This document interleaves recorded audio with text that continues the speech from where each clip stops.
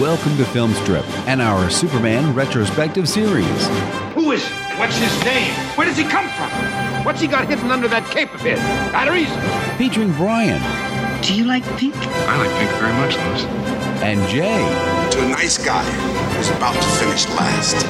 These podcasts will be spoiler-filled as we discuss the plots, characters, and themes of films featuring the Man of Steel. I tell you, boys and girls, whichever one of you gets it out is going to wind up with the single most important interview since God talked to Moses.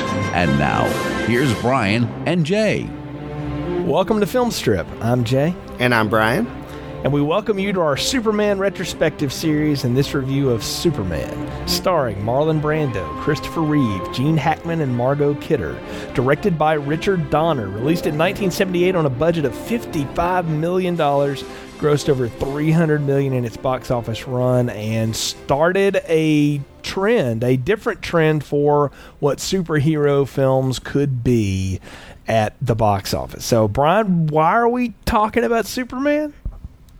Well, Jay, the reason that we decided to do this is because, as many of you know, Man of Steel is the newest relaunch of the Superman genre or movie series, and will be coming out this summer. So we figured, why not go back and look at the Christopher Reeve Supermans and even the Superman Returns that came out a few years back now, and in preparation for that movie, and then we'll of course hit that movie as well. So we're here to do a little Superman retros. Yeah, we're not doing any of the 1950s television stuff, and we're not going to do Supergirl or anything like that. I mean, there's none of that here, but we are going to do Superman, the films that we have grown up watching. And when I think of Superman, I think of Christopher Reeve movies. I mean, I don't know many people my age that don't. I mean, that's the Superman I grew up with. It's of all the comic book characters out there, it's one that I've probably identified with the most out of all of them. It's one of the few I've ever bothered to read a comic of, and I have always been into Superman in some way or another, but a lot of it stems from having seen these movies growing up, and going to be fun to kind of revisit them. What about you, your connections to Superman? We watched them a lot as kids growing up. Obviously, these were released right around the time I was born, so it was a lot later that we started watching them, but we watched them quite a bit. At least the first two we would watch over and over again, and I believe my grandparents had them at their place on VHS, so we'd pop them in over there when we were over there. And what I liked too is they had an Atari system and had the Superman video game back then. So we used to play that all the time, and I'm pretty sure I never figured out what the point of that game was, and even to this day can't tell you what you were supposed to do other than fly around and go into telephone booths. That's about it. There was one of those never-ending games, so I do remember that. But yeah, Superman as a concept, really, I'm excited about the idea of what can be done with this, and it should be said, Brian. When they were trying to put this together, the producers and the folks that were putting this thing together, they weren't convinced it could work. It really took the convincing, really got done by the Salkinds, and it was really Richard Donner that showed them that, hey, look, this is how this is going to be done, and he took it upon himself to make sure that people understood we're going to play this, and everybody in this film is going to play this as if this could actually happen. Yeah. This is real, and you're going to believe a man could fly. That was the whole marketing campaign for this, is you will believe a man could fly. And, we have to watch this with 21st century eyes now. This movie's, 35 years old now? 45? Well, yeah, 35 years old at this point when we're recording this podcast? Yep. Yeah, but still, the effects and what they do, just knowing what they had to work with at the time, it's amazing to see what they were able to do. And it is. Yeah. I think a lot of that, though, the credit of it goes to Donner. Absolutely. And what's interesting, too, you mentioned it, Warner Brothers, who own the rights to the Superman movie and the comics and everything else, basically said, if you want to do this, you're doing it on your own. You go do it, film it, pay for it, whatever, bring it back, and then if we like it, we'll release it.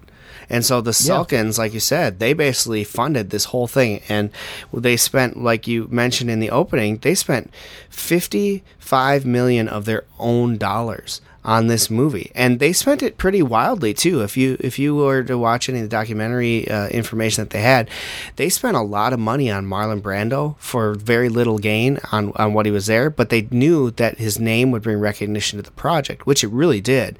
They spent a lot of money on Gene Hackman, who played Lex Luthor, and basically what I find the most interesting is for the main character of Superman, they were looking at people like Nick Nolte and Robert Redford at first, but it was Donner, like you said, who said, no, it needs to be someone fresh and new. And he's the one who really made sure that someone who nobody knew was going to play that character. And the most interesting piece, I think, is that Christopher Reeves was put forward by the casting director, and they kind of kept skipping over him, and he put his name at the bottom of the list every time, bottom of the list every time, bottom of the list every time. They'd bring someone in, and didn't like it. And finally, they just looked at it and said, this guy actually can do this well, and they screen tested him, and he was the first one to actually make Donner believe that he could actually fly, and had that. So that's why they went with him.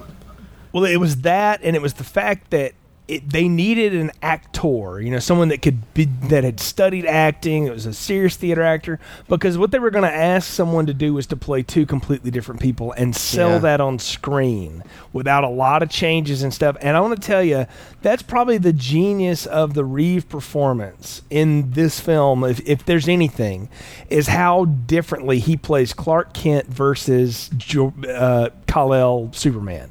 I mean, it is night and day, and it's as simple as takes off his glasses and does something different with his hair and changes his outfit. To us, that's all it is. But all the subtleties in the performance is so different. It's all the language. It's all the body movements. It's everything.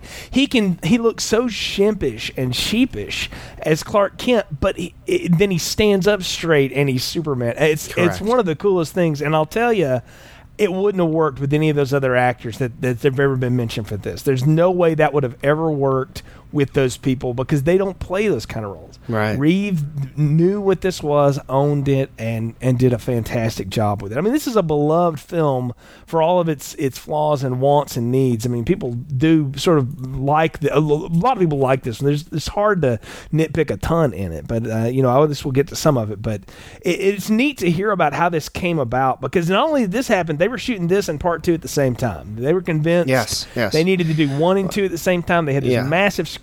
I mean, the Salkinds were all in on this Superman thing. Yeah, and everyone was told up front that this is a 2-movie deal, so you're getting paid this amount of money for both movies. And we'll get into what happens in part 2 when we get to part 2, but everyone who was signed on to this film knew that it was a commitment of 2 films, and they were going to film them simultaneously, and everything was basically left then to the cutting room floor as to where 1 stopped and where 2 began. But just a brilliant idea, I think. I think so too. Well, you want to set me up for the plot summary? Yeah.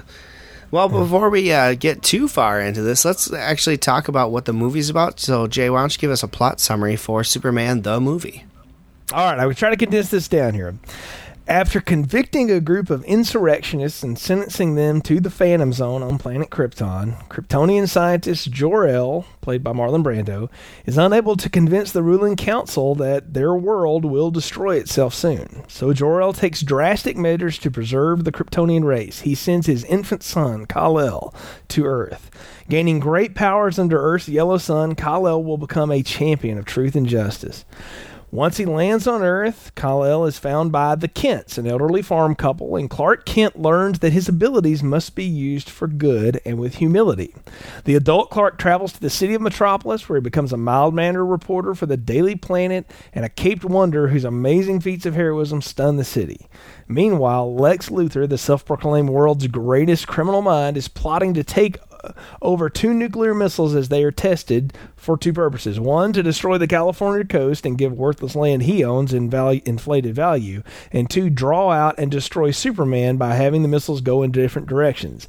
In the climax, Superman is tested by which of his father's voices he will obey as he races to save millions. And I think that's about the best way to sum this up, Brian. We really are just going to have to talk through this one because in my mind, this is 3 movies in and of itself. Absolutely. You have the Krypton opening, you have Clark Kent growing up, and then you have Metropolis, and what Superman is. So absolutely, this is definitely a 3-part act, and they do it really well. And I think they separate each of the acts very, very nicely. You had to get the backstory, and you can't spend the whole movie on the backstory, or you don't get much of Superman. And I think that's what they kind of went with here. The first act, like you said, is happening on planet Krypton. We get a good glimpse at what the world was like where Superman is from and when he was born.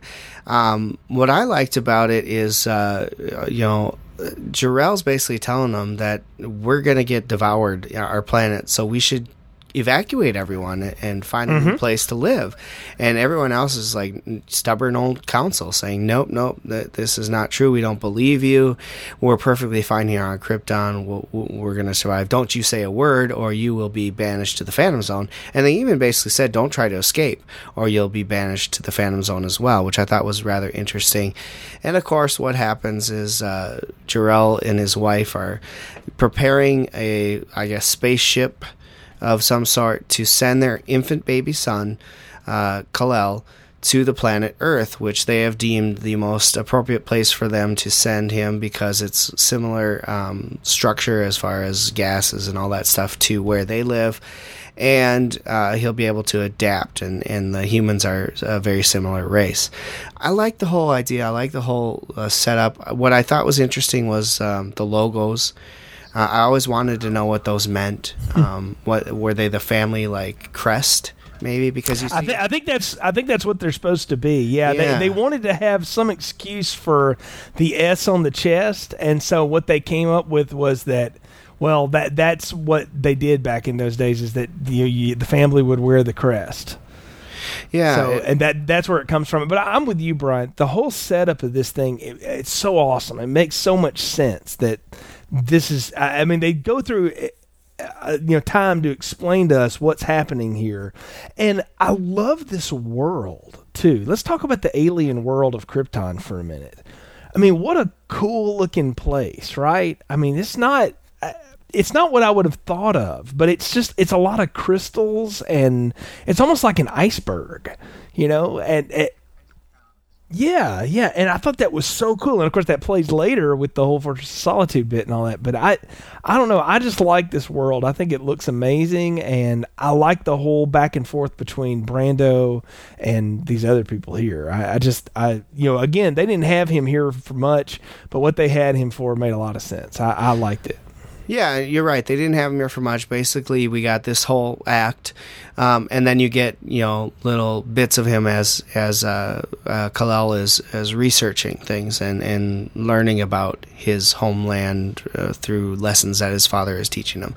I liked it. I love how they basically the council gets ticked off because they find out that Jor-El is jettisoning his son, and they're going after him while this world is collapsing. They're going after to get him to imprison him, which I think is hilarious that they even as the world is collapsing around them, they don't believe they're in danger.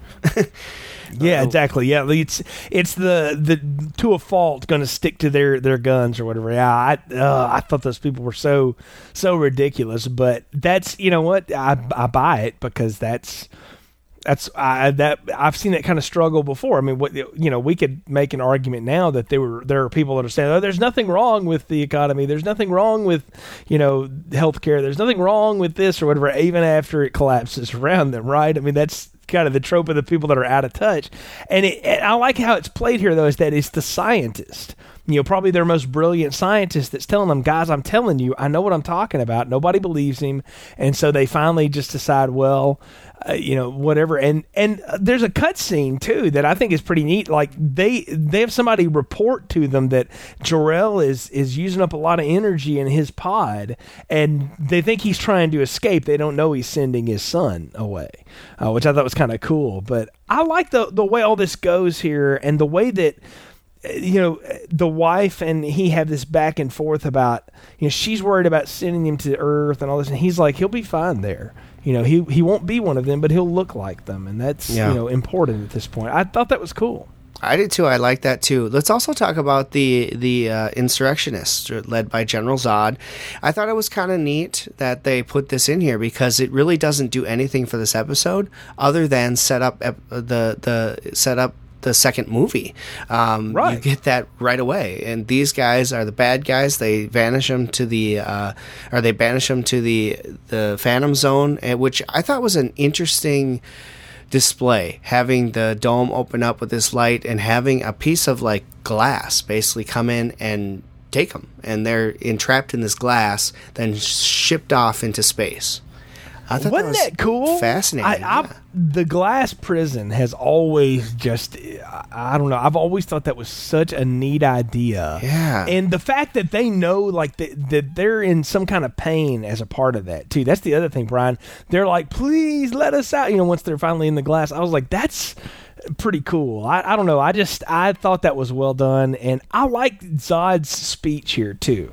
It's like, come... Yeah, join me, Jor-El. I could use you. And then he just starts threatening. He's like, you will bow before me, and one day your heirs will too. And I've recently gotten into watching the show Game of Thrones, which is all about this, power struggles and stuff like that. And I'm like, man, they are totally ripping that speech off. And then I started to think, I was like, man, how many times have people ripped off Terrence Stamp? This was just great little nugget performance. And like you said, he's not even in the rest of the movie. Right. You don't see this guy again for all you see is them years. getting banished. They're thrown out there. I always wondered how that worked because they're going out into space, and as far as we know, the space is filled with a bunch of asteroids. They could hit something like that. And what would happen if it does happen? When I watched this way back when, those were the questions running through my head. What happens if it shatters? Do they get freed? Can I tell you? Because of what happens, and I'm bringing in meta knowledge and stuff here. I'll admit that, but I've always understood the Phantom Zone to be like it can maneuver on a path, and it has a path that it's set to do. So it would be able to dodge like some things. It wouldn't just purposely run them into an asteroid field. It would put them out in the dead of space where there wouldn't be anything big enough to break it open or something. That's why I've always understood it. Now, that may not be the case. I'm probably helping it there, but I just have always understood it as such that it's moving on a path because I don't know. It's cool alien technology that they don't explain it, and I think that's the best part of it is that we can sit here and talk about it, and they don't really explain it. And is banishment into the Phantom Zone a death sentence? Do you go until you die, basically? Is that how that works? That's what I'm wondering. How do they eat? Yeah. It's just simple things like that. Yeah, there's a lot of unanswered questions, but the point is it's clearly not a place you want to be. Yeah, no. That's the point. But then all hell literally breaks loose because what is it? Their orbit has shifted and they're getting closer to the sun. Is that what's happening on Krypton here? From my knowledge is that the sun is moving towards them, and they're not the ones going towards the sun. It's going to engulf them, basically. And I'm not sure. That is weird. Yeah, I'm not sure why it's doing that, but that's basically what happens. And you can see as they show you the glimpse of everything that it's getting closer and closer and closer. And then finally, when it comes in, all of the ice crystals that they've built as their house start to fall apart because of the heat and everything else. And I just thought it was a really cool imagery. Oh, that was great too. I mean, the way everything blows up essentially and falls apart, and then I like how his ship just gets away and it starts heading off, and immediately you've got this little baby in there, and you have the voice of Jor-El, and it's like, this is going to be several Earth years. You know, you're going to age a good bit on this travel, but along the way I'm going to teach you. And I'm like, wow, this is like, you know, serious education here. You know, you're not even teething yet, kid, and you're already learning about all the secrets of the universe. But you know what's funny to me? I'm not a parent or anything, Brian, but I hear people that are parents or parents to be talking about, like, they'll put audio books on and they'll put the headphones around the mom's stomach, you know, and they'll play classical music while the baby's in the womb, and they'll read to it and things like that. And I'm like, yeah, that's kind of cool. It's the same basic idea here, is that his parenting is happening by proxy with all these crystals, but he's still getting it. He's getting that influence of his father and what he is and what he can learn and what he'll know before he ever gets to Earth. And we get to take that journey with him, that long journey, you know, across space. And we see the kid age as we're going along here. I thought it was cool, but what did you think about the crystal technology that they use? I mean, it's kind of an interesting little thing. It's kind of like our recording tape, our magnetic tape that we use for things, or even a compact disc. They record all this stuff onto little crystals, and you place it in certain spots on their little crystal board, and everything starts happening. I thought that was a neat little technology bit. I thought it was cool. I think the idea that everything is in these crystals, that it's all this knowledge, but that the it's really like important one is right? that, well, yeah, it is. It's like disc for your encyclopedia or cassettes for your Teddy Ruxpin. But the coolest one, though, is that bright green one, that emerald one. And I was like, now that one must be the one that's the real important volume. You know, I don't know. I just thought that was, I think it's cool. It's just a cool element. It's something different. And again, you know, I'm trying to put myself in the mindset of the 70s audience that was watching this. And I didn't see this until it was on television in the 80s when I was a kid. But that's still, you know, similar audience. This would have been out of the world. Like, up to this point, space fantasy stuff, you know, Star Wars had been the year before, but you know, up to this point, stuff out in space was ridiculous usually. It was silly. It didn't look anything like this. And it's also the way they're playing all of it. Everybody's playing this dead serious. I mean, you know, Brando didn't even know his lines. That's the famous story. He's reading them off cue cards everywhere. That's why he's looking down all the time.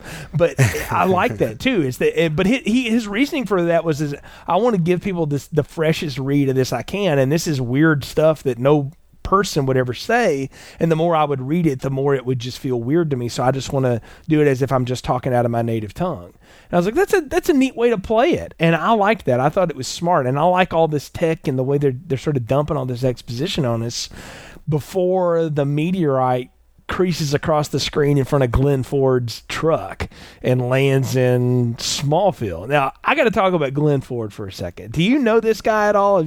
I'm sure you've seen him and stuff, but you ever kept up with him? No.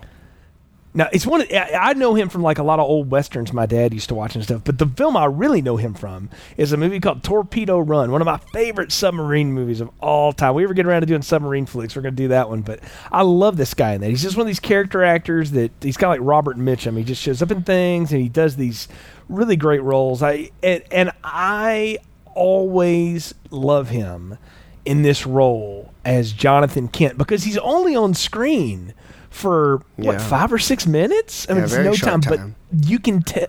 Yeah, you can tell the impact he has just in his whole play. But I'm getting a little ahead of myself. But what did you think of the way that he crashes and that they kind of find the boy out there in the middle of nowhere? I thought it was interesting, an interesting way to do it, and of course, I love the wife. Her reaction, basically, Martha Kent basically says, "We've been praying for a son to come to us, and here one comes out of the sky." I thought that was kind of a cool thing. So it makes sense why they would, take him in. Otherwise, you would think, wow, this is weird. We're going to call the authorities, right? Most people would probably react that way. Right. But she makes it make sense by saying that they've been praying that God would give them a child some way, and now one has fallen out of the sky. So it's her thought that God had given them this child. Well, and think about it. The thing that sells him is when the truck starts to fall over as he's fixing the flat, and the little boy catches the truck and bench presses it. Well, that's when grins at him. Yeah, that's when he realizes that this is no human being. Yeah, something special here. So we gotta, we're charged with taking care of this boy. And that's the whole crux of the next, I guess, 10 minutes of the movie, Brian, is we kind of flash forward to see Clark Kent as a high schooler. Yeah. And he's not Mr. Cool. He's the manager of the football team. He's picked on by the other kids. Mm-hmm. And he also, when he gets mad, he displays his powers in this show-off way. I mean, he races a train. He does all this stuff. Kicks I loved football, every bit of that. Yeah, he kicks it to the moon, And I loved that. And I loved how he does that and just plays it off as cool and all that. I don't know. I just thought that was really neat. I mean, we introduced some characters there too. We got to remember Lana Lang, the redhead. That's kind of his high school crush. We'll see her again later in the series. And Brad, the star quarterback kid, we'll see him again too. I mean, these are his rivals essentially. And he has this whole talk with his dad, and his dad's like, "You've been showing off again, haven't you, boy?" And he says, "Well, I can do all these things, Dad. Why not do them to show off?" And I love the line that Ford lays on him. He says, "Son, I don't know a lot of things, but you were put on earth for a purpose, and it wasn't to score touchdowns." And I thought, wow, what a great line. It is. It's a good line, and you could tell that Jonathan Kent has been kind of telling him how special he is, yet telling him he needs to keep it under wraps, this whole time, because he has. What I really like, though, is when he's racing the train, who is in the train with watching him and waving to him? It's Lois Lane. Oh, the little girl. Yeah, the little, and you know what? I had missed that for years. I did, too. The first time I noticed it was watching it this time now. That is in the extended cut. I want to say that is one of those scenes that they put back in the extended cut of it. It's not in the original cut of the film. So it is in the extended cut only. It's one of those they wanted to kind of tie her in at an early age to him. That's what's neat about that to me, Brian, is that the whole setup of the movie Smallville, or the TV show Smallville, is that when Clark lands in Smallville, he brings like a whole meteor shower with him, and that meteor shower kills her parents. And so you talk about star-crossed lovers. I mean, it brings a whole different dynamic to the thing. I'm not going to review Smallville here, but I always remembered thinking, wow, what a great setup for the show. The girl you're enamored with, who also is into you, you're directly responsible for what happened to her. So I've never seen Smallville, so that's interesting. Yeah, well, someday maybe we get to get in that one. But it's really cool to think about. But I like that. I like that little nugget here. It's fine if it's. I'm like you. I watched both versions of this getting ready for this podcast. But that was kind of a cute thing. But I love though that the way Dad is playing on him here is. It's not a direct opposite, but it is a different directive. Jor-El tells him, you will be powerful, you will rule, you could rule them, but you're not to take them over. You're there to serve and, preserve truth and justice because we're a logical people and all this stuff. I mean, he's laying on him that you're going to be the best weapon they'll ever have, but you're not to be a weapon. You're to be a source of... what am I trying to say? An inspirational force, good, but it's definitely a force. And what Jonathan is telling him is like, son, you can make a difference in people's lives and they never know who you are. You don't have to do all this just to, be special or whatever. And, absolutely. And I thought that was great. And then the real kick happens. Yeah. And then we see, Jonathan has a heart attack. And he ends up dying, and that kind of changes everything for Clark. This is his father figure, his mentor, basically, growing up, and now that guy's gone, and it affects him quite deeply, I'd say. Let's talk about that for a second. I mean, this is the second father he's lost in his lifetime. Well, but he doesn't know about his first father. No. He doesn't remember him or who he was, but he knows he came from somewhere else, and he ultimately discovers that in the next bit. So I mean, this is, I don't know. I've always thought that was kind of neat, is that he knows there's something else. But I think the greatest part of that, and it's the memorable line of the thing, is he's standing there with his mother. And he says, all those things I can do, all those powers, and I couldn't even save him. Right. And I was like, wow. And that's something to, I mean, I don't know. That's kind of the crux of Superman, is if you can do everything. And I think, you really can't, though. There's some things he can't affect, right? Well, and I think that has a lot to do with what happens later in the movie with Lois. Mm-hmm. You know, so we'll get to that later. But yeah, he ends up dying, and then Clark is attracted to something coming out of the barn, right? And he goes in there and opens up a floorboard, and lo and behold, there's that green crystal. Now, I don't know about you, Jay, but I always thought the green crystal was actually kryptonite. Well, you know what? I've wondered that too, my man, and I don't know. I don't have a good answer, and I've never bothered to really get it explained to me. I just thought that it was one of those things that his father says, this is everything I've got is in here. Everything you'll need is in here. And it glows green because I don't know. I don't know why it doesn't hurt him, but I do think it calls to him like in a conscious way. I don't think that's just an inanimate piece. Like, I think the thing knows when he's ready, I'm gonna get him and take him to where he needs to go, or get him in training, because that's what happens. Is that he goes to that thing, sees it, and then he takes off, and he winds up in Alaska, and that's how he builds the Fortress of Solitude. So I don't know. I always thought it was cool the way it called to him, if you will. I did too. I always thought it was kryptonite that was put there to keep his powers kind of in check as he was growing up. But I don't know. Maybe that's just reading way too into it. But, kryptonite is also a green glowing crystal that comes from the planet Krypton. It is. It's the green glowing thing, I think, that's throwing us both for it here. Yeah. I don't know. And I don't know. And every time that the kryptonite is around, Superman is kind of attracted to it, right? I don't think it's kryptonite, and here's why I'll say that. Later on in the movie, when Lex Luthor and his cronies are, trying to find some kryptonite or a piece of the planet Krypton, they pull that news article out, and it apparently that landed on the planet the same time as when Clark did. And here's my point about that, Brian. Like, to me, kryptonite, the way I've always understood it, is it's a radioactive part of the planet after it exploded. The green crystal is just like, it's a knowledge crystal, right? And the green part maybe is just Krypton's energy. I don't know. It's kind of like green lightsabers, maybe. I never thought of that as a piece of kryptonite, is the point I'm trying to get at. I did think of it as a sentient thing, though, that was like calling to him when it thought he was ready. Did you get that? Yeah, I thought it was definitely calling to him, and honestly, I think that even kryptonite calls to him in some sort of way, or at least mesmerizes him. Okay, I can go with that. Yeah. But yeah, I think that this definitely called to him, because otherwise, how else would he just magically go to the barn and all of a sudden pull up this board and there's his stuff, right? It didn't make sense otherwise. So yeah, I think it called to him somehow, like it sensed that it was time for him to now go and learn what his destiny is. Oh, I agree. I think that's the whole point, is that it's time for him to go. My question is did he walk the whole way?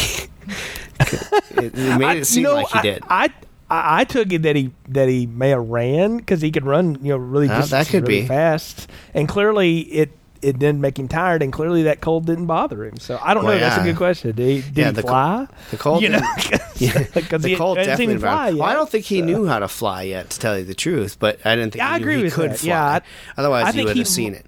But I think he learns that he can fly there. I think that's where he. I think so too. When he gets Salt and Crystal information to him, because he goes. It's just like when he was traveling in space as a baby. These are filled with knowledge on the planet, where he came from, how the sun on Earth affects him, all the theories of relativity on Earth, the different rules that apply here, the gravity, this and that. I mean, he's learning. It's everything. Exactly, and it's. I mean, it flashes forward to 12 years later, so this is like Clark going to school, graduate school, and his first couple internships.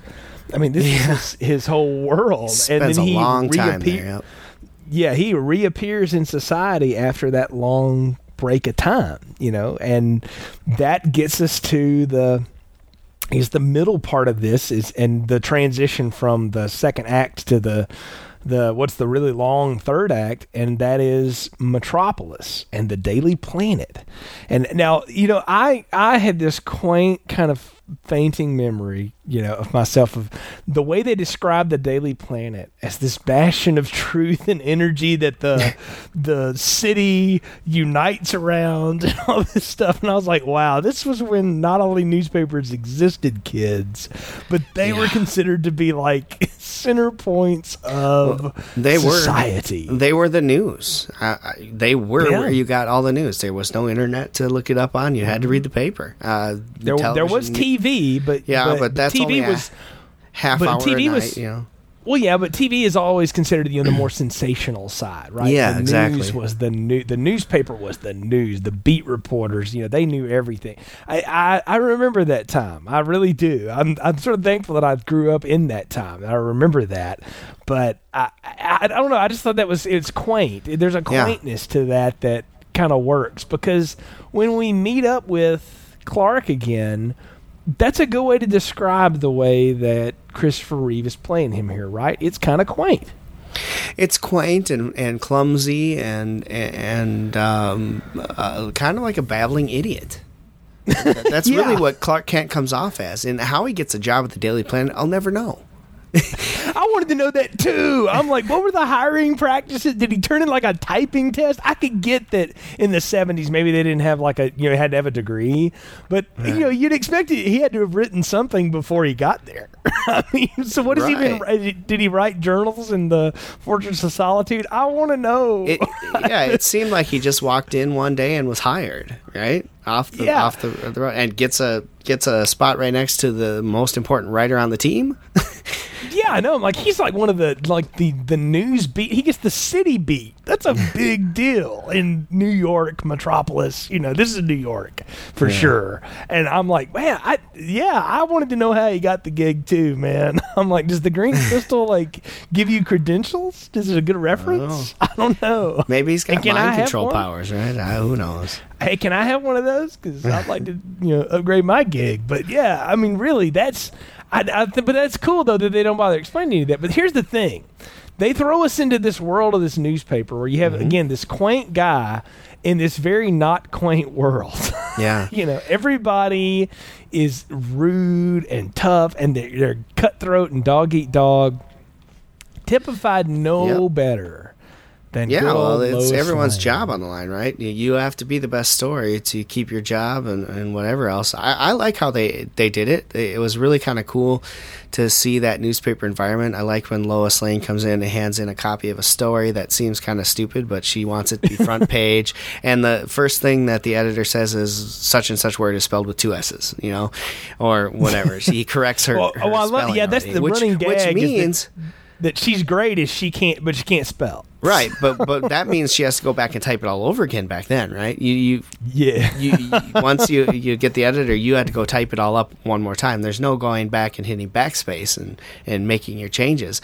You had to type it all over again, which is, you saw the look on her face when he said that. It was like, oh crap, But I like the whole vibe that they gave there. Jimmy Olsen wandering around trying to get involved. He's just a photographer, right? The photographer don't mean crap other than getting you the front page picture, but that's all they do. And his reaction to Jimmy was like, what are you doing standing around? Don't you have something to do?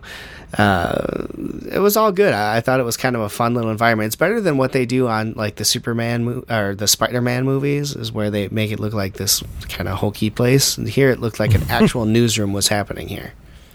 Oh, I agree. That's the thing. It looks like a functioning, working newsroom. Like it's and having been in those, I can tell you that's kind of what it looked like. I mean, it wasn't as quaint as some of that because we actually had some technology, but yeah, it worked about the same way. And I mean everybody is out to get the bigger story. And the funny thing is and what is interesting to watch is the way that Clark plays this. I don't know. What do you say? This whole kind of lovesick puppy routine around Lois. Like, he's definitely got a thing for her, right? Like that's right off the obvious bat, from right? the start. Yeah, right off the bat. Yeah.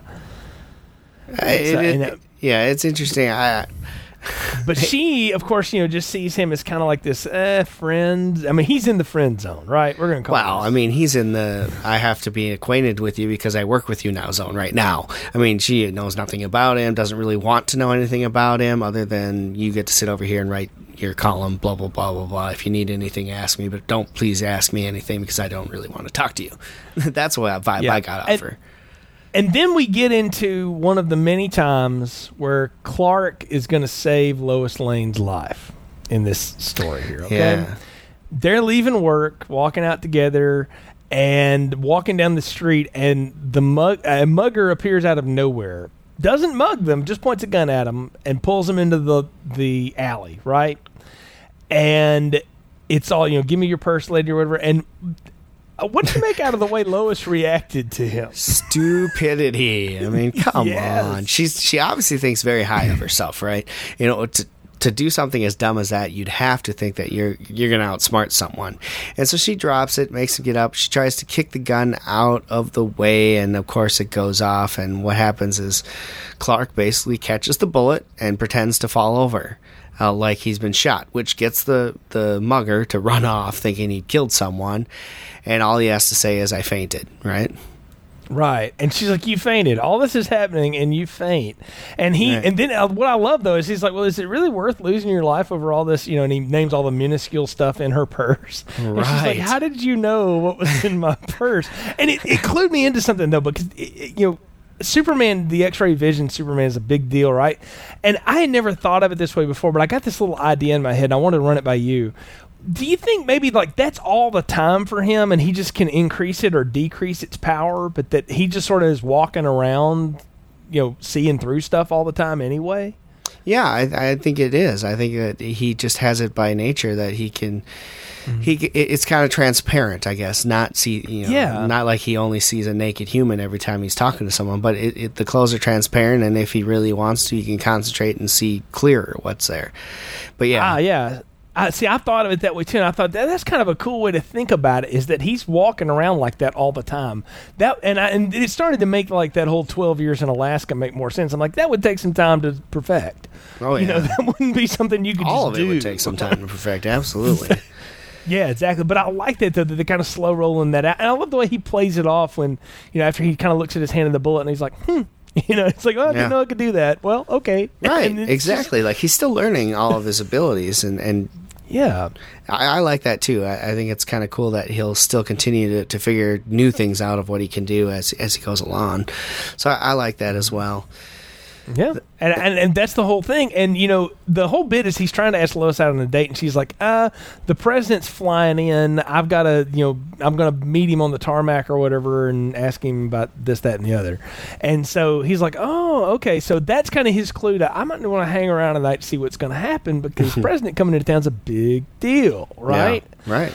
And then this is the part of the film where, again, if you're into it, and I want to say this, I am totally into this thing when I'm watching it or whatever, but now sitting here kind of picking it apart, I start to go, okay, so all the things that are about to happen all happen at the same time for one night of escapade for Superman to basically reveal himself to Metropolis and, proxy to the world, right? All this stuff that is about to happen. What did you make of the way all of that craziness goes down? The robbery, the cat in the tree, you name it. All of it kind of happens in a row, and the plane and all that. Yeah, stuff. The cat in the tree happened after the helicopter incident, right? I mean, the helicopter incident happens first, and that's when he is outed basically, and then he just decides to start helping people because he probably gets a high from it. But what I liked is the everything seemed logical. Like the helicopter gets stuck on a cord, and now it's out of control, and it doesn't just splash down. The controller is able to set it down kind of, and all of a sudden, oh my god, everything's going off. Clark is walking out, and this big commotion he sees, and looks up to find out what it is, and of course he's got that supervision, so he obviously sees it's Lois up there, and then he goes and looks for a place to change. Now, my biggest question for you is this: when did he decide that he was going to have a different costume for Superman? How did he get that made? He must have been taught some tailoring in those videos? I don't know. I thought the same thing. I don't know. That is one of the funniest bits. And I've often like, where do his clothes go? Does he just disintegrate them into threads? Well, at first, right, exactly. At first, I thought, oh, well, he just discards the clothes somewhere and he'll pick them up later. But then later on in the movie, they just disappear into his suit. Like, yeah, so I'm while like, he's he doing must just burn through them or something. I don't know. That blew my mind. Yeah, I agree. Yeah, it is. But now imagine, too, I mean, it's blowing our mind now, 2013. Imagine what he did in 1978 to people. And they'd seen this in the comics. I mean, Superman's whole changing bit in the phone booth, that was something from the TV show and the comics. People knew that. And I love how they play that as a joke. He goes to the phone booth and he's like, no, that ain't going to work. And so he gets he got to a half phone booth, right? If it were a full phone booth, he would have gone in. But they got to the one of those ones that are on a pole. So he looked at it and he's like, yeah, I can't do it there. But I thought that was great because that's a big thing when the Superman lore is that he would change in a telephone booth. So I thought that was funny that they did that. Well, yeah, what'd you talk about in the video game? Half the time you're running in and out of a telephone booth. Yeah. So, but exactly. They do the roundabout on the door. He comes out and he flies up and he catches Lois as she's falling, to her death, presumably. And that great little exchange there.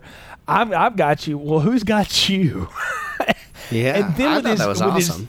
It's great. And then with his free arm, he catches the helicopter and sets them both back down. He's like, all right, have a good night. And he's just gone. Takes off, yeah. I was like, wow, now that is, what an entrance. What a way to do it. But I love that scene, the whole way it plays, Brian. I think you're sounding like you're liking it too. Oh, absolutely. There's a good bit of music. It's a lot of fun. And there seemed like there's some stakes to it. I dug it. I did too. I really like the whole intensity of it. And if anything, you know me, I have a big fear of heights, which we talked about in the Ready to Rumble podcast from a while back. And my fear of heights is so bad that even when I'm watching something I know what the outcome is, it still scares the crap out of me. So as Lois is dangling there from the helicopter, I'm like sweating. Like, oh my God, even though I know she's not going to fall to her death, it still freaks me out because she's dangling from this really high building on a freaking helicopter wing that could fall at any time on top of her. And that, and you know what? Even for as old as it is, it looks good, doesn't it? It does. I mean, they did a fantastic job. They did, and the DVD transfer looks really good. The one I've got the collector's edition, box set here, and my wife bought it for me for Christmas last year, knowing we were going to do this series this year, and it looks amazing. I was like, this looks good, and I thought, man, I bet people were just jumping out of their seats because I remember as a little kid watching this on TV going, that is awesome, and I'm still that same kid watching it going, this is so cool, and Brian, we're talking about something that's an hour into the movie or beyond an hour into the movie here, right? Yeah. I mean, it took a while to get here. Pretty far. This is a good build. I mean, this is what I liked about the Nolan Batman movies is they really built the background story before getting the first glimpse. And we've gotten that in this Superman as well, as we got the whole background of Superman, and now we finally meet him. And I like that. I like the slow build. I think it's worth taking the time to do it, and I think they did a good job. I agree. Much like we talked about in the season 3 retrospective, The Art of Slaying and Buffy the Vampire Slayer, the way they slow build the mayor and what he's going to be in that story, it works the same way. Slow build, when it's done well, it can be really, really fun. And in this case, it's really fun. As Superman goes on his escapades, does all these things. Now, the one that's really just amazing, the Air Force One gets struck by lightning and blows an engine. And all of a sudden, Superman just picks up that part of the wing, and he's just the extra engine. I'm like, now that, and I love the pilot is like, we got something. Don't look out there. Trust me. We're okay. Let's just fly. And then it goes back to staring out the window at them like, whoa. yeah, exactly. I was like, now that was cool. I thought that looked cool. I mean, it's obviously a set, but it looked cool, and it was a neat way to kind of cap off all this stuff that's happened. And my question is immediately, what would the world look like the next day if that had happened? Well, right. The president would have been toasted, right? Well, no, not only that, but like, what's the world going to be like now that this guy has done all these things in the biggest city, the night before? And they answer that pretty quickly. I mean, it's all back to that newsroom. It's all anyone's talking about, the whole world. Flying man does this, that, and the other thing. It was interesting. But my thought is, Jay, what? He finally comes out as Superman, right? He finally exposes himself to the world by saving Lois Lane. And then, just like you mentioned before, goes on this tirade of helping people. At random, just all over the place. Like, everyone expects me to be here now, so I'm just going to go save a cat from a tree. I'm going to save the president from his plane that broke down. I'm just going to go do all this stuff. Haha, yay. It was just really like, okay. It is a random set of things, right? It is. And it's like, he got a taste of being Superman, now he can't put it down. Well, I think you said it before, is that he gets a high off of it. Like, he's just a good person anyway. He's this good, humble person. But I think he sees this is like a charge for him. He's like, I can do, why wouldn't I do this? Because I can do this. This is what I have to do. Yeah, I think he even calls it out as such when, quote unquote, talking to his dad, which I thought was really interesting little bit of technology too, is that he can have a conversation with the dead guy. Yeah, he can ask it questions and it'll respond. So this is a hell of a good programming job by Jarrell, because he's not only programmed himself into this thing, but he's programmed himself to not only listen to what Kal-El is asking him, but also then find in his database an answer that suits it, and also to personalize it. Fascinating technology. Eat your heart out, Google talking Siri. I liked it. I thought it was really kind of a neat little thing. Yeah, I'm with you. It's really smart the way he learns how to communicate and has the ability to do so that he can learn. And now he's putting all that learning to use. That's the kind of the point of everything that happens tonight. And that brings us forward. We get introduced to, I guess, our big bad, if you will, of the movie. Lex Luthor and his two cronies, Miss Tessmacher and good old Otis. So, and I want to tell you, there's a lot of ways to introduce your villain in these kind of films, okay? And you can do it a number of ways. I have always appreciated this one because it's from other people's point of view. These two cops are trailing this dopey-looking guy, Otis, Ned Beatty, who's just one of the phenomenal character actors of a generation, folks. He's just great in everything he's ever been in, and just does good stuff. They're following him as he's kind of walking across the city, picking up newspapers, doing whatever, because they know he's going to lead them back, or they hope he's going to lead them back to Lex Luthor, and the great Lex Luthor. And the way we're introduced to Luthor is that he essentially kills one of the cops by pushing him back on the subway train, because Luthor lives immediate murder under the city. Yeah. I'm like, wow, that is dark. Yeah. I didn't remember that from the many times I watched in the past that he actually killed someone right off the bat. But yeah, you get to know how incredibly ruthless and non-caring of a person Lex Luthor is right away. And I thought it was very effective. Very effective. Yeah. Yeah, complete sociopath, totally above all of this stuff. And what does he call himself? Greatest criminal mind, the world's greatest criminal mind. And I would say this. Gene Hackman, to me, Brando aside, Reeve, everybody, Gene Hackman is the performance of the movie for me. I think he is phenomenal as Lex Luthor, and so much so, and has cast such a shadow in it, that I don't know they'll ever find anyone that could do it the way he's doing it here. It's amazing to watch the man do this stuff, and he was only on set for a short amount of time. I mean, he doesn't have a whole lot of scenes either. Yeah, and they only had him for a little bit, so they shot all of his stuff 1 and 2 real quick because he had other movies. 6 weeks is what he was available for. Yeah. That's not much on a movie this big, and I was like, wow, it's pretty cool. But I liked him a lot, and not only a movie, 2 movies. Yeah, exactly. Yeah, 2 movies, and I like like you said, the immediate murder. Which by the way is a good name for an emo rock band. But he immediately has that, and then his 2 cronies, we don't get anything on them, like who they are, where they came from, other than we know Miss Tessmacher's mom lives in Jersey. We found that out later. But And she's kind of like, yeah, it's almost like she's his girlfriend. But she's kind of like his secretary. Yeah, or evil girl henchman. It's a mixed one. There's a deleted scene in the movie where she basically says that she keeps falling for the bad guys, and why does she keep doing that? So obviously she has a love relationship with this Lex Luthor, or wants to anyway. Right, So right. that's But a little bit of a the deleted way- scene, but yeah.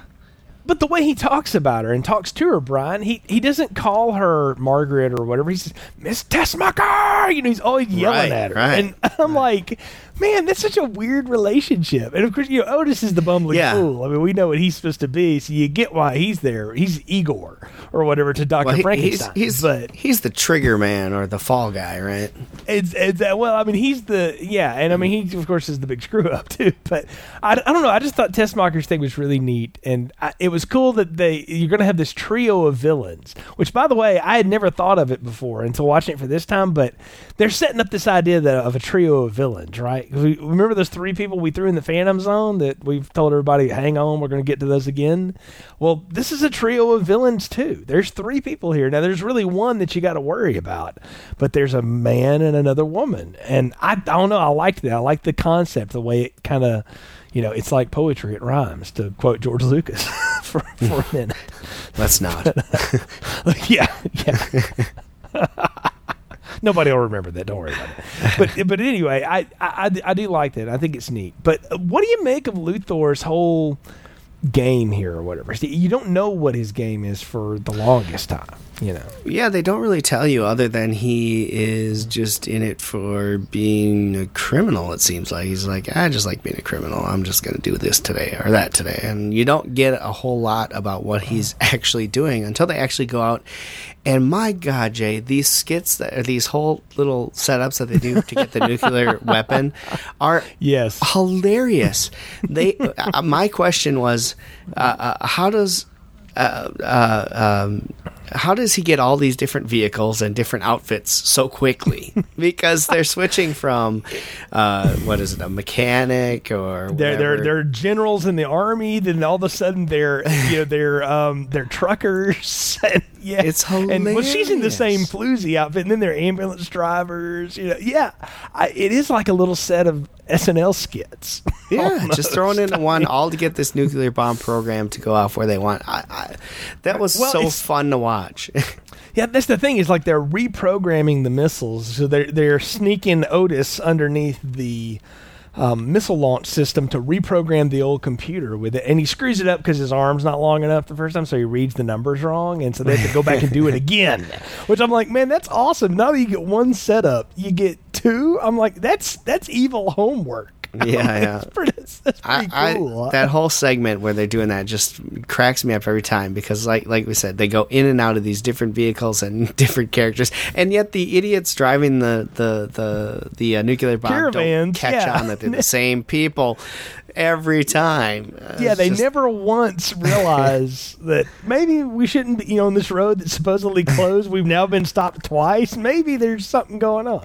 But, that actually says a lot about what we thought about our military leadership at the time, too. I mean, that's just... Well, we're coming off the heels of Vietnam. We're in post-Vietnam. Exactly, yeah. And there's a reason for that. We're coming off of Watergate, Vietnam. There's a big distrust of the government. Everybody gets that. That's why, a lot of people will argue that's why this Superman film has resonated and why Superman works, is that people were looking for some kind of heroic figure to latch onto, and this worked for that. So yeah, I can go, but I do think it's funny. I'm with you, but I'm wanting to know why he's wanting to reprogram the missiles. At this point, I'm like, what? Okay, what are you doing exactly? I don't get your deal. Yeah, they don't explain it until Superman comes, right, to confront this guy. Yeah, they don't ever go into the whole bit until then, and that's and of course, like any good villain does, he gives away his whole secret as he thinks he's killing the guy. At that point, there was lots of James Bond movies out already. That was it's hilarious. So, that was part of it. But going my back evil now, plan is this. In the meanwhile, Clark, of course, is one of the many reporters. Find out everything you can about this guy. We need to know something about him because nobody knows what to call him even at this point. And he works out this deal like, I'm going to take Lois out on a dinner date, and she finally agrees to it. But he slips her this note from, Superman, not calling himself that said, I'm a friend, meet me on your terrace or whatever at 8 p.m. So he sets up this whole bit where Superman flies in and allows himself to be interviewed by Lois Lane. Yeah. Now, what did you make of the way she interviewed him, the questions she asked and stuff, long before he took her flying, but all that other stuff? Well, I think that it started off as what was supposed to be a serious interview, and then she started flirting with him. Basically. Yeah. I thought it was hilarious. I like some of the exchanges that they have with each other. The whole, can you see through things? Yes. What color underwear am I wearing? Well, you're in front of a lead planter. I can't see through lead. Oh. And then she backs away. Pink. She's like, okay. Yeah. What did you make of that, though, too? That there's exposition in that. He's telling a lot about himself. I thought that was cool.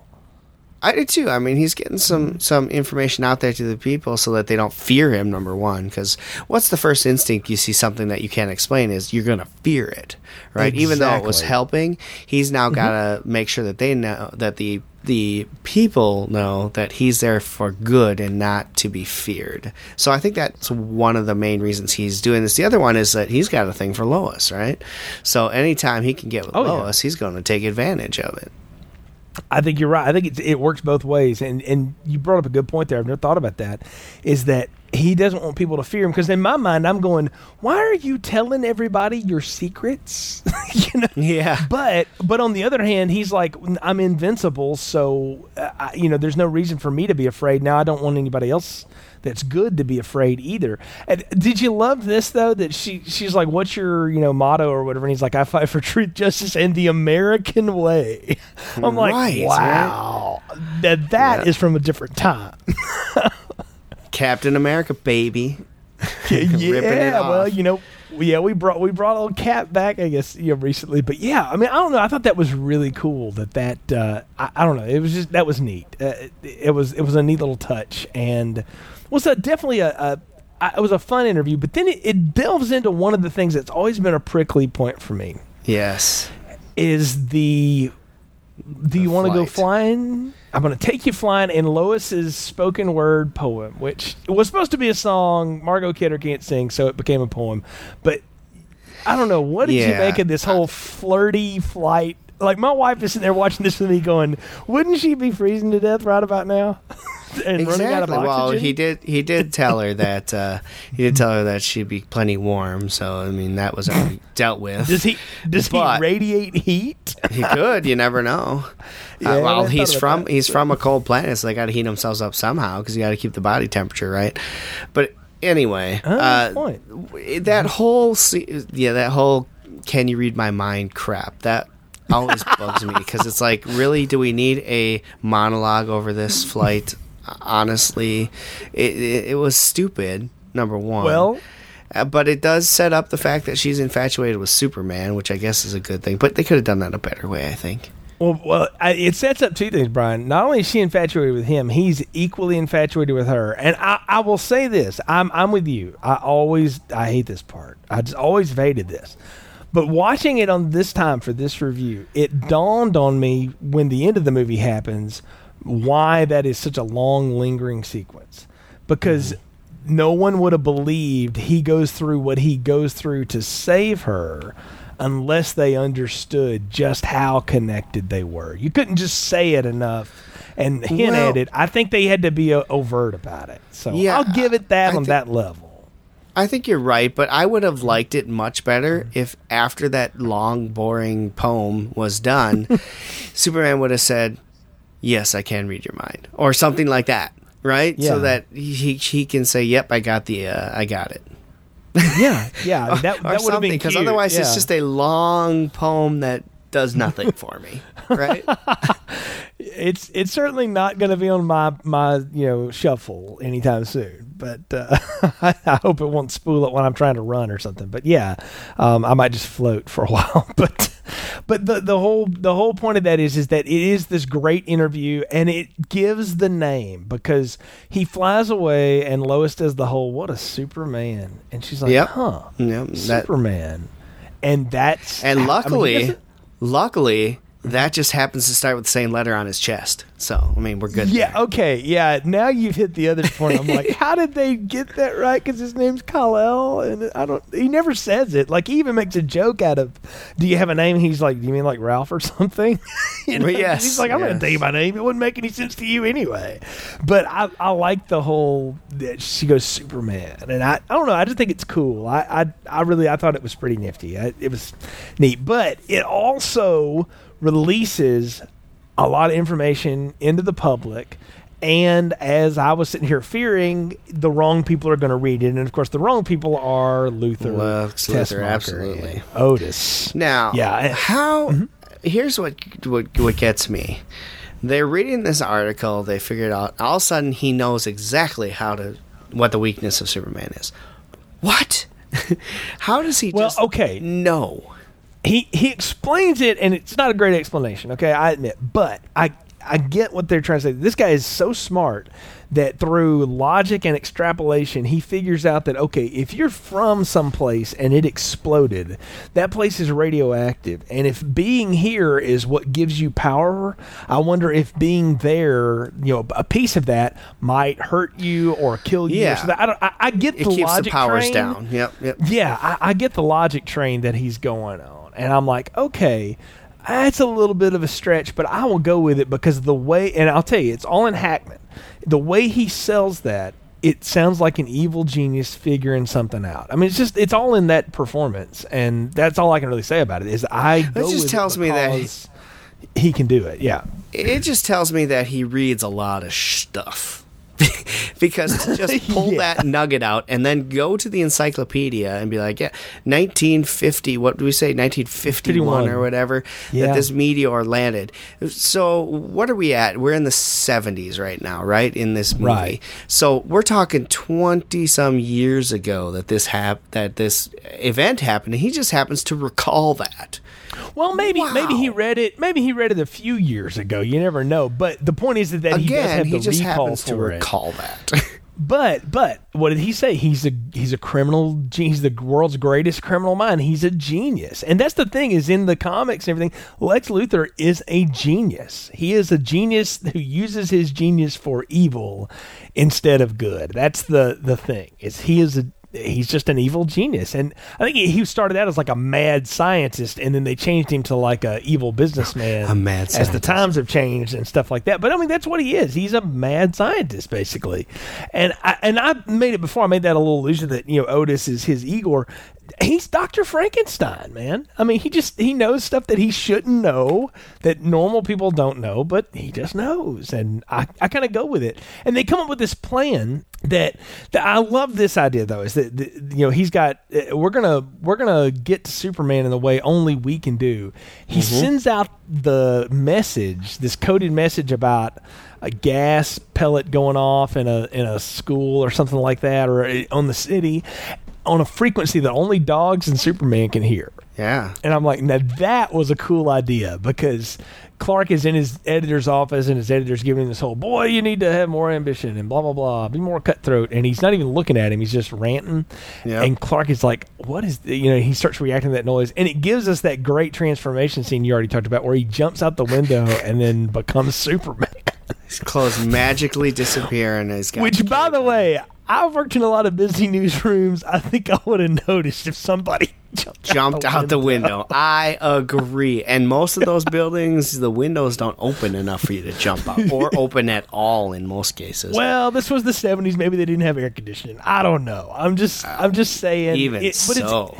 It's a conceit. We have to give it for this, because the whole point, and we're not even talking about the fact that, I think it's funny that you and I are hung up on the size of the windows, but we're totally cool with the alien that can fly. Well, yeah. Yeah. There's got to be something out there with aliens that can fly, right? But at any rate, he finds his way to where he's right above Luthor's lair, basically, and his whole thing is, stand back, folks, nothing to worry about. And then what does he do? Does he spin becomes himself a drill? Like a top? Yes, he becomes a drill.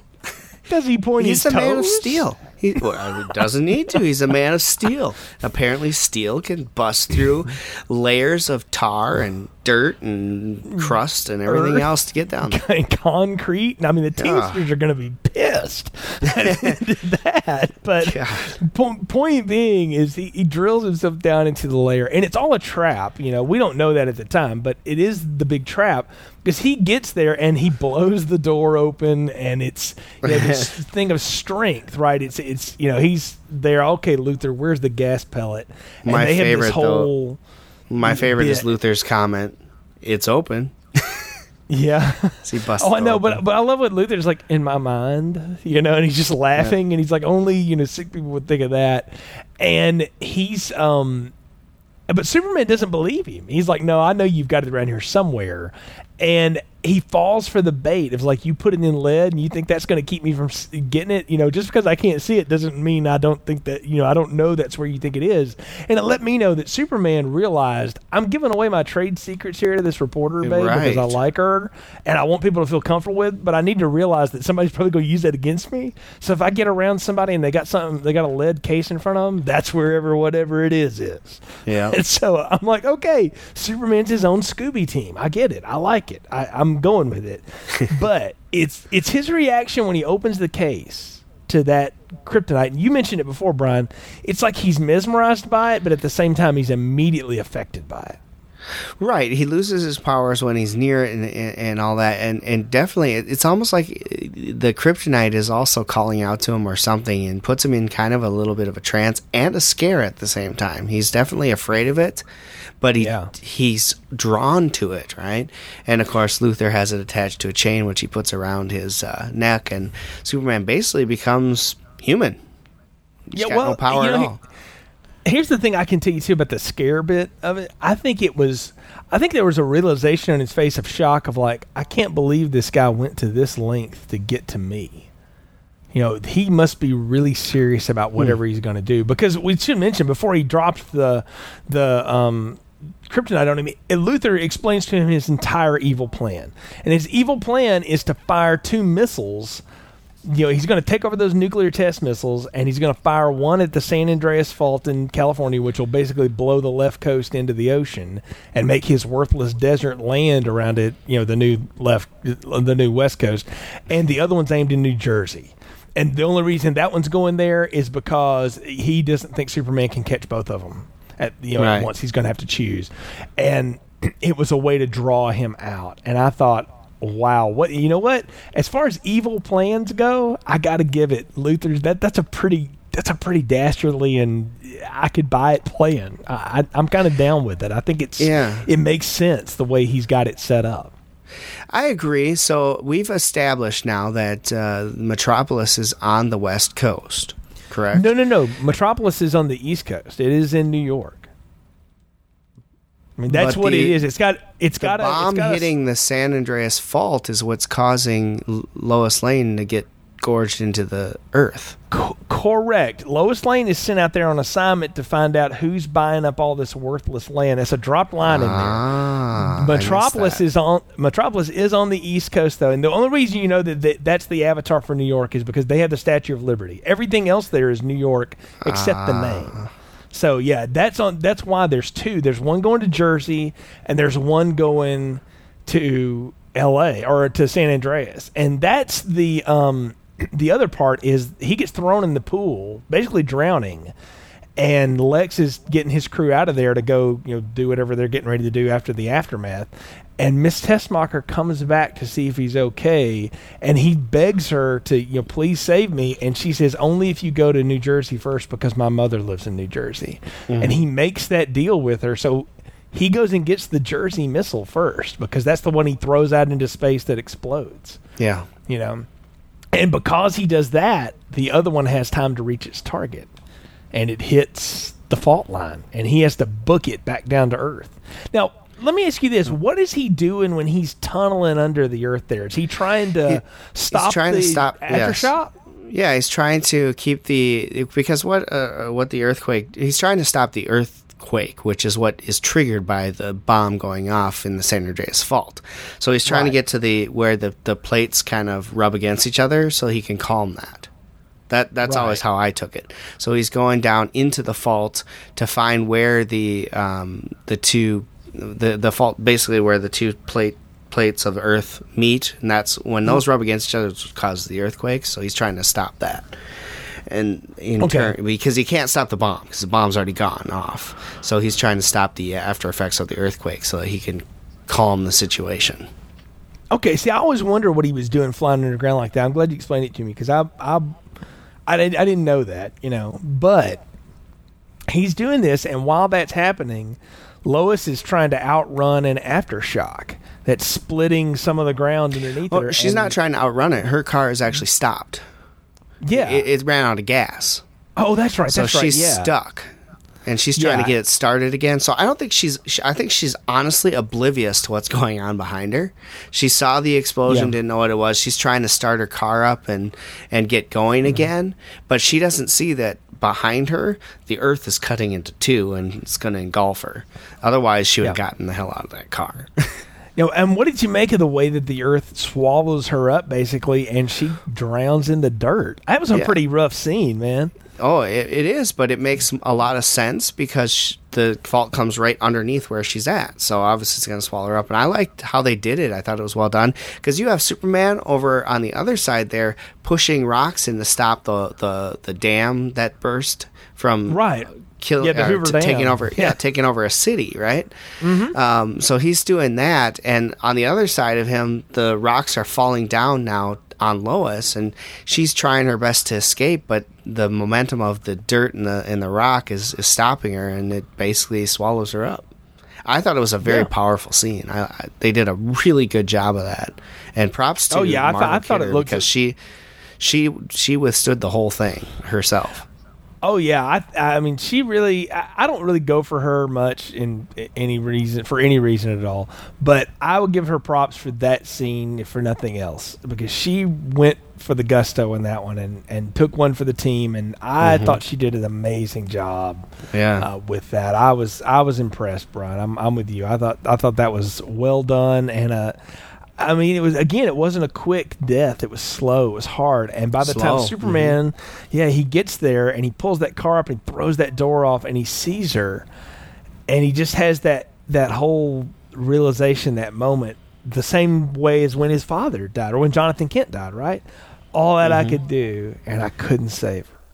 Well, this time he knows that he has a way to, but what's going on in his head is the words that his father had told him, that whatever you do, you cannot alter the course of human history.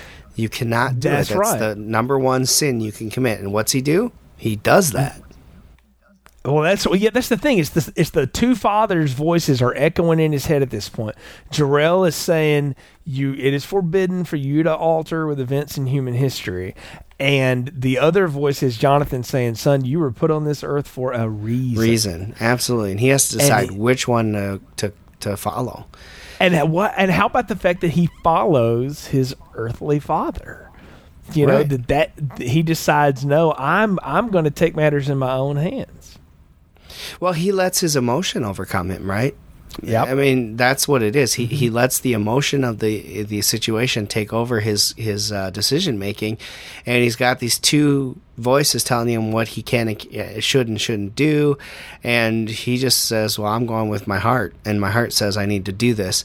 But what makes zero sense to me, Jay, is he goes and he spins the world back around, but they never show how he's able to get the New York or the New Jersey missile out still and come back in time to get the other missile, because nothing breaks after that. He spins the world around. Everything's back to where it was before the missile hit. So what happened? How did that work? My thought is that the missile that went to New Jersey is already off in space. He's just spinning time back around, so maybe that won't affect it to have it come back, and all he now has to take care of is the other missile. I don't know. No, because it would reverse its track. Here's what I honestly think, Brian. He's turning time back on Earth, but not in space. okay, I don't know. Let me explain to you what I'm reading it as. Okay, and what I've always read this as is that he spends. They go through a lot to show you that he's spending a long time with that missile in New Jersey, flying it back out into the space. He kind of lingers with it a little bit. I've always took this as that he goes back and he grabs that one, chucks it, and then gets to California, takes care of that one, and he's there in time to, greet Lois at her car. I mean, that's the only thing I can read it as.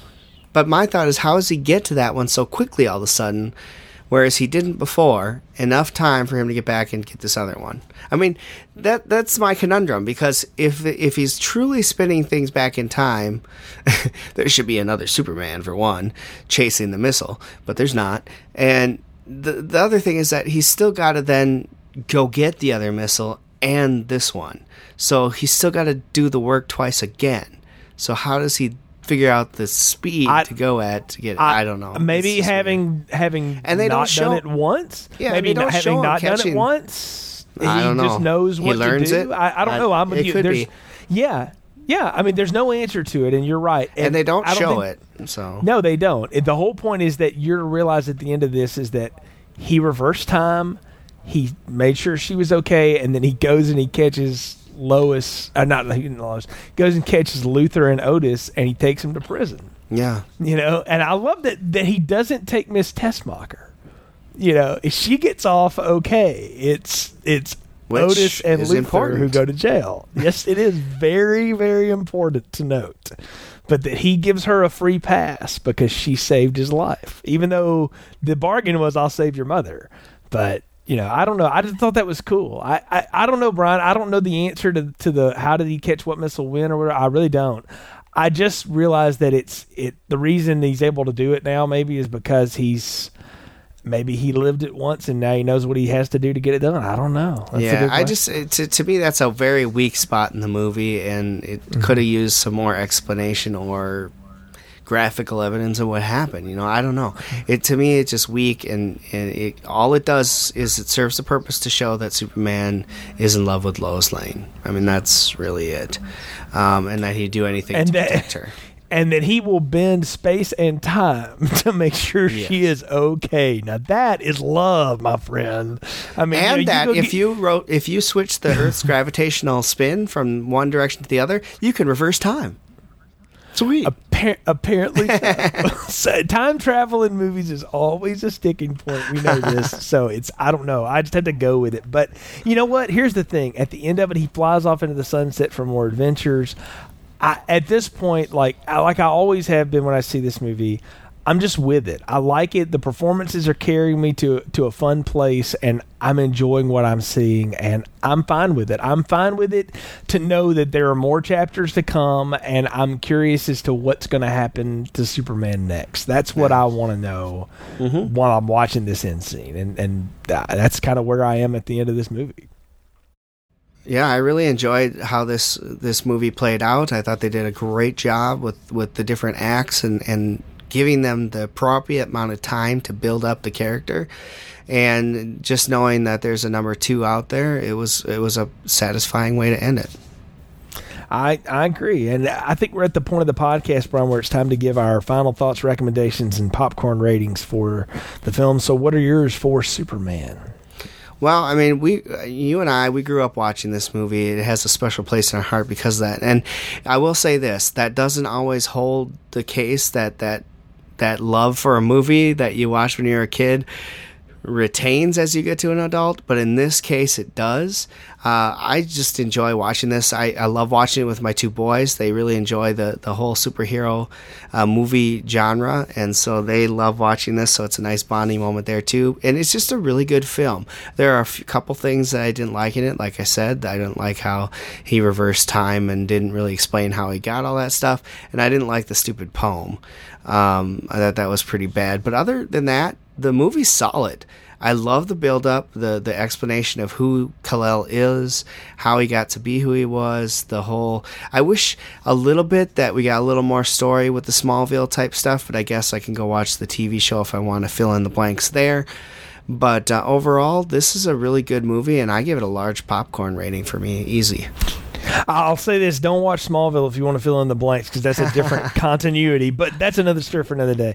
Brian, I'm with you. I have a fond memory of this from childhood, and like you said, sometimes those fond memories betray me greatly when I go back and revisit things. And then sometimes things are just bad because they're bad. Leprechaun series, but that is what it is. But this movie is entertaining, and I watched this thing 3 times getting ready for our retrospective. I watched the theatrical cut, I watched the extended cut, and then I watched the theatrical cut again with the commentary on it, because I wanted to hear what Donner and the Salkins, everybody had to say.